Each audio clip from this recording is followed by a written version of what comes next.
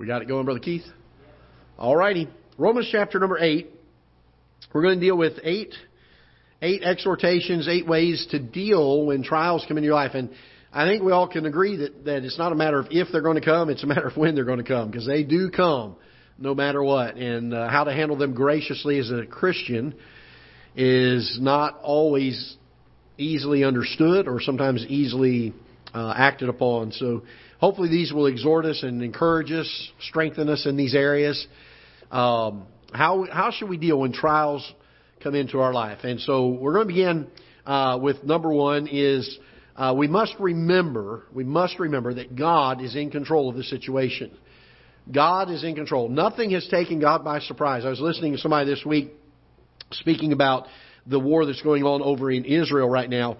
And he said God didn't have to get a news update from one of the angels that came running to him saying Israel was attacked last night. And then God had to say, well, I got to run and go see if I can deal with this. God knew what was going to happen. Now, it doesn't mean that God orchestrated it to happen. But God is not sitting up there biting his nails wondering what to do about the situation. God is fully in control. And one of the things that we need to keep in mind is from Romans chapter 8 and verse number 28. Many of you can quote it. And that is, for we know that all things work together for good to them that love God, to them who are called according to His purpose. And very important for us to remember that. I know we know that verse, we recite that verse, but how often when we don't understand why something is happening, we struggle with it. God is in control of the situation. Now, that doesn't mean that He's not chastening us, perhaps, for something. And we'll talk about that here in just a few moments. But you must keep in mind that there's nothing that can happen to a believer of God that He's not aware of and that He can ultimately intercede on our behalf for if He so chooses. And so you need to keep that in mind. We're not preordained or predestined beings. We're not robots. We have free will. We certainly can do things that bring consequences upon ourselves that are not the will of God. But even in those cases, we need to keep in mind that God is still in control of everything. He can choose to intervene on our behalf or not as He sees fit. So we need to keep in mind that when we love the Lord with our hearts, we're trying to please Him, that when trials come our way, God's in control of those situations. All right, the second verse I want you to turn to with me is Matthew chapter number 6. Matthew chapter 6 and verse number 26. Matthew chapter 6. I'm going to go actually verse 25, I'm sorry. Therefore I say unto you, take no thought of your life, what you shall eat or what you shall drink, nor yet your body, what you shall put on. Is not life more than meat, and the body than raiment? Behold the fowls of the air, for they sow not, neither do they reap, nor gather into barns, yet your heavenly Father feedeth them. Are ye not much better than they? Which of you by taking thought can add 1 cubit to his stature? And why take ye thought for raiment? Consider the lilies of the field, how they grow, they toil not, neither do they spin. And yet I say to you, that even Solomon in all his glory was not arrayed like one of these. Wherefore, if God so clothe the grass of the field, which today is, and tomorrow is cast into the oven, shall He not much more clothe you, O ye of little faith? Therefore take no thought, saying, what shall we eat, or what shall we drink, or wherewithal shall we be clothed? For after all these things do the Gentiles seek. For your heavenly Father knoweth what ye have need, that ye have need of all these things. So we're not supposed to worry about those things. Or what are we supposed to do? But He says here, but seek ye first the kingdom of God and His righteousness, and all these things shall be added unto you. So those that love God, those that are seeking first the kingdom of God and His righteousness, they need to keep in mind that the trials that come into their life are within God's control. He knows what's going on. He's not worried about them. And we know that they will work out for our good and for His glory. It's interesting how oftentimes, even sometimes the consequences of our sins still are for our good and His glory. If it's the chastening hand of God upon us, do you understand this? That is still for our good and for His glory. When God chastens us, it certainly helps us, does it not? And it brings glory to Him in the fact that He is a just God and He has served His justice. It glorifies Him. It lifts Him up. It shows His justice. And so understand that God is in control of these things. Number 2, remember that others are watching you. Remember that others are watching you. You're going through this trial. People are keeping their eyes on you. Oftentimes unsaved people, or at least people who have gotten away from the Lord, have become bitter about things and decided they're not going to have anything more to do with the Lord. Remember, these people are watching you. And they are looking for the weakness. They're looking for the chink in your armor. They're trying to find something that they can bring to accuse you. If you'll remember the story of Daniel back years ago, when the king was tricked into signing the decree that said that they could not pray to anyone except the king. You remember that?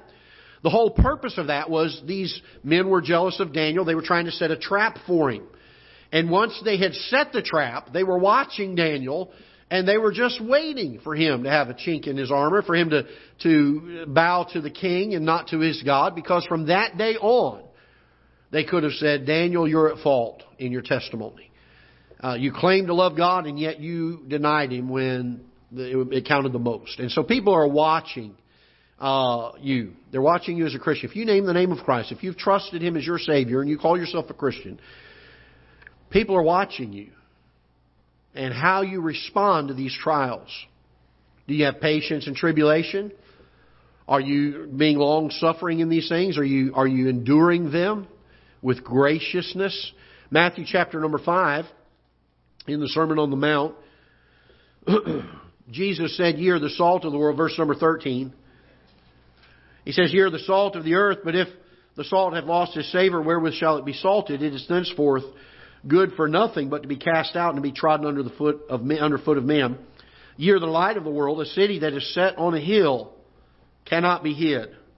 Neither do men light a candle and put it under a bushel, but on a candlestick, and it giveth light unto all that are in the house. Let your light so shine before men, that they may see your good works and glorify your Father which is in heaven. What do we do when trials come? Well, we need to remember that God's in control, and we need to remember that there are others that are watching us. They are watching us. Number 3, you need to ask yourself, am I a Job or a Jonah? Am I a Job or a Jonah? There is a consideration we need to make when trials come our way. And that is this God proving my faith and testing my faith? Or is this God chastening me? And you say, well, how do I do that? How do I analyze whether this is God testing me or whether this is the chastening hand of God? We need to pray as the psalmist did, search my heart, O God. Try me. He said, see if there be any wicked way in me. And to ask God, Lord, is this your chastening hand? If it is, make it vividly apparent to me what it is that you're chastening me for. I've found this to be true in my life. Most often, in fact, I don't know of any time really in my life that I can think of that God was chastening me that I didn't know He was chastening me. But in the off chance that you don't, we usually know when we're fleeing from God. We usually know when we're not walking in His Word. But if not, ask the question, Lord, if that's the case, and the psalmist did, he said, search my heart. You know my heart better than I do. He said, see if there be any wicked way in me. He was saying, Lord, show it to me. I want to know. I want to get this right. Or if you've done that and God doesn't show you anything, then you need to be patient in tribulation, realizing it's the trying of your faith. That God is testing you like He did Job. God is proving you. God is showing you that this faith is true. And so that is certainly a consideration during a trial. You need to make that understanding. Because I don't want to be guilty of, and I don't think you do either, of being overly confident of myself in thinking, well, this must just be God trying my faith, and the whole time He's trying to chasten me for something.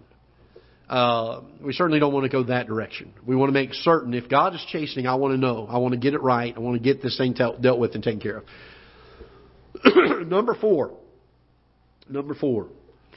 Go to God in prayer.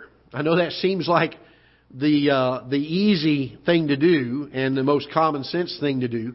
But let's look in 1 Peter chapter 5 for a minute. 1 Peter chapter number 5.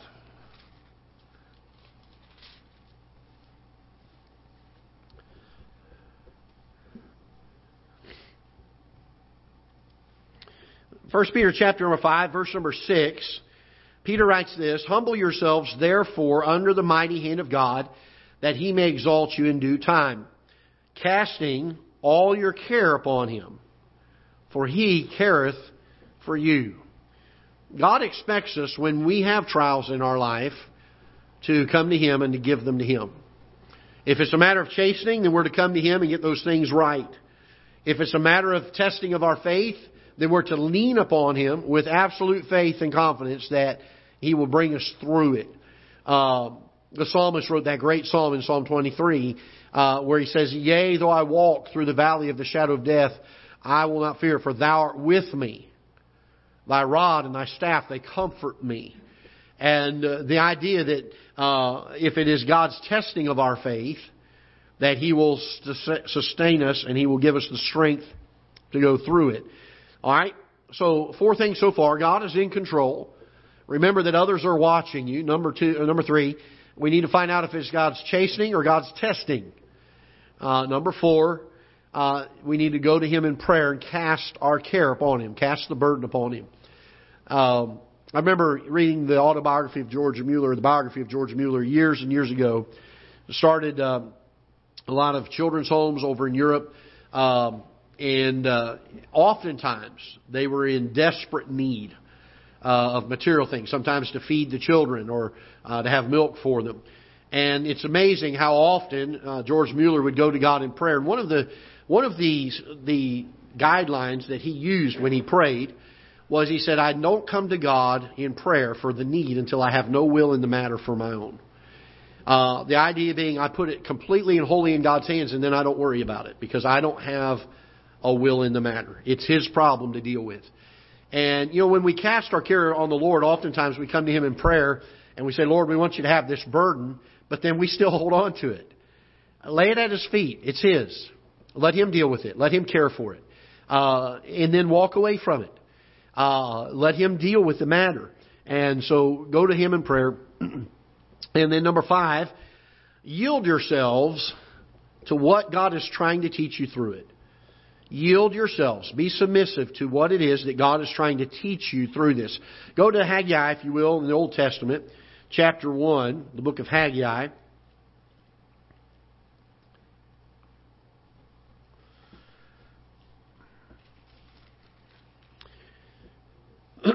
Haggai chapter 1.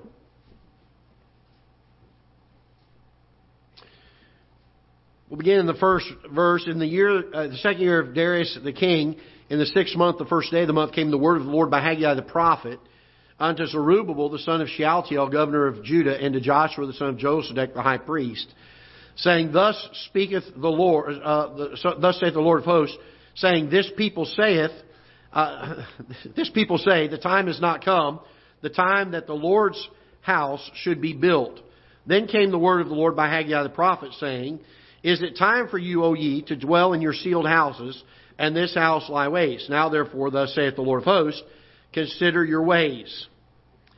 Ye have sown much, and bring in little. Ye eat, but ye have not enough. Ye drink, but ye are not filled with drink.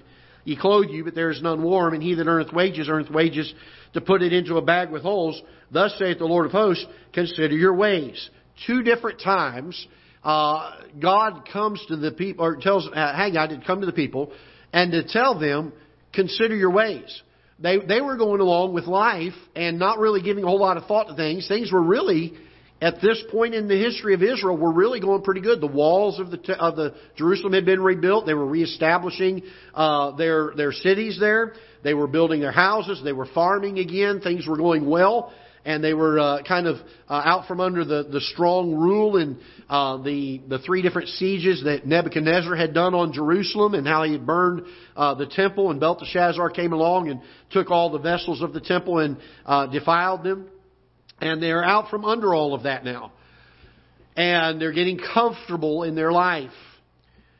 And Haggai comes to them and says, The Lord has said this, consider your ways. Consider your ways. Ponder it. Is there something that God wants me to know? And when trials come our way, when burdens come our way, I think it would do us well to ponder. Lord, what is it you're trying to teach me through this? there have been a number of things in my life that while I was going through the valley, I couldn't understand it. I was like, Lord, why am I doing this? Why am I going through this? And within about a year or sometimes 2 or 3 years after it, looking back on it, the value of things I learned, the way that my faith had been strengthened through that, I was able to look back on it and give thanks to the Lord for it. But it has caused me to start praying this prayer. Lord, help me to learn what you have for me to learn without having to go through that. Because that's a painful thing to do. But when we go through that trial, I've learned now as I've gotten older in ministry, I'm looking back more and more and seeing these times at how God taught me things through them. And I didn't realize at the moment that I was going through it that He was trying to teach me things. That He was trying to build some things in me that needed to be there. I think it's Job that spoke about the fact that when he was tried, he shall come forth as gold. There's a trying that God puts us through, a purging. In metalworking, they have what's called a crucible. And they take the metals and they put it in this crucible and they melt the metals down. The whole purpose of it is to bring extreme heat to it, to liquefy the metal and to bring the dross, the impurities to the top. And then as the crucible gets hot and the impurities rise, they come and they skim the top of that metal. They take the impurities out. And there are times that we come under the intense heat of the Lord and we have trials in our lives. And it's not just chastening, but oftentimes it's just the proving, the building, the growing of the Christian life to get some of those things that we need to learn, the things that we're deficient in perhaps, or maybe we don't know. Perhaps it's a weakness of our faith that He's building. And so when we come to these trials, oftentimes we need to pray, say, Lord, what is it that you're trying to show me through this? What are you trying to teach me through this? And then to yield ourselves to it, to make ourselves pliable, to be moldable, to be like clay in the potter's hands. To say, Lord, I want you to fashion me the way you want me to be. I want to look the way you want me to look. I want to act the way you want me to act. I want to be inwardly the way you want me to be. Mold me. And I think it does us well often during these times to question the Lord and say, Lord, I want to consider my ways. I want to see what it is that you're trying to teach me. And so be yielded to what God is trying to teach you through the trial. Number 6, don't quit. Don't quit. I don't know how many times I've seen Christians over the years, when the trials came, they quit. When the going got tough, they said, well, it's just not worth it. I've done all this and this and this, and this is how it's going to be, and now I'm just going to quit. I don't know how many times throughout the Scripture the Bible speaks to the fact that we're to be strong in the power of the Lord and in His might, to even though we're weary, to faint not. And be not weary in well-doing, for in due season ye shall reap if you faint not, the Bible says. In Isaiah chapter number 40, if you'll turn there with me for a moment. Isaiah chapter number 40, and again, a verse of Scripture, and some of you know it as a song. We sing this Scripture song, and it's a great Scripture song. Isaiah chapter 40, in verse number 31, Isaiah writes this, But they that wait upon the Lord shall renew their strength. They shall mount up with wings as eagles. They shall run, and notice this, and not be weary. And they shall walk and not faint. Don't quit. Paul told the church at Corinth, Finally, my beloved brethren, be ye steadfast, unmovable, always abounding in the work of the Lord. For as much as you know that your labor is not in vain in the Lord. Don't let the trials of life cause you to quit. Don't do it. Purpose in your heart before the trial ever comes, Lord, I'm not going to quit. And I'm going to tell you, if it hasn't already happened in your life, it very well could. And I used to think, boy, how could a person ever get to the point where it was so bad that their thoughts were, Lord, I'm just going to walk away from it all. I'm done. I used to wonder that, and I used to ponder that. Until a few years ago, sitting in my living room, those thoughts came into this brain. And the trial had gotten so difficult, the hurt and the burden was so great, that thought was there. And folks, I'm telling you right now, from just a very transparent pastor, I would have never thought I would have ever had a thought like that. But it can happen. It can happen. God can allow the circumstances of your life to bring you so low. Whether it's His chastening, whether it's allowing Satan to touch your body and do things in your life that cause you to be in the darkest place you ever found yourself in your life. It's one thing to be there because you're running from God, you're rebellious towards God, you're sinning against God without repenting of it. It's another thing when you're there and you've done right and you love the Lord and you're striving to do the best you can to live for Him. And those trials still come. And that valley is still that dark. And still gets that low. Those are the moments where that thought may come to your heart and your mind. And can I tell you this? In the midst of it, don't quit. Don't quit. Weeping may endure for the night, but joy cometh in the morning. You will never regret not quitting in the darkest of night when you get on the other side of it and realize all the joy that comes from having God bring you out from that place.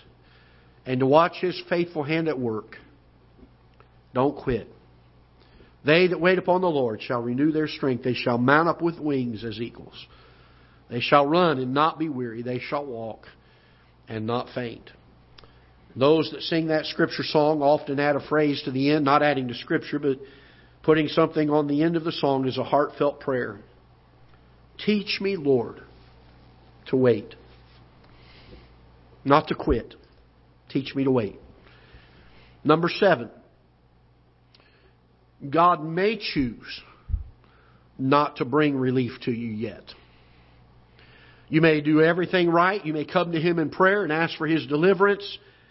But you need to be aware that He may choose not to deliver you from it and not to bring relief. And you need to be aware of this. Look with me in 2 Corinthians chapter 12. 2 Corinthians chapter 12. And maybe I should have done this one before the one I just did. Because in that situation, refer to number 6. Don't quit. Don't quit. 2 Corinthians chapter 12. Verse number 7. Paul writes this, "And lest I should be exalted above measure through the abundance of the revelations, there was given to me a thorn in the flesh." Now, why was there given to him a thorn in the flesh, according to Paul's testimony here? What was his reason? What did he say was God's reasoning for bringing a thorn in the flesh into his life? Lest he should be exalted above measure, right? God had done so many mighty works through the Apostle Paul. He didn't want Paul to get proud or boastful about how God had worked in his life and for Paul to start taking credit for it or taking the glory for it. And he says, "Lest I should be exalted above measure through the abundance of the revelation, there was given to me a thorn in the flesh, the messenger of Satan to buffet me, lest I should be exalted above measure." You think he's got this purpose of why this is happening to him nailed down? He said it twice. He knows why. He does now, at least, while he's writing these words. He may not have known it at the time. In fact, it appears from his own testimony that he did not know it at the time. But he learned it. He says, "For this thing I besought the Lord thrice, that it might depart from me. And He said unto me, My grace is sufficient for thee, for my strength is made perfect in weakness. Most gladly, therefore, will I rather glory in my infirmities, that the power of Christ may rest upon me.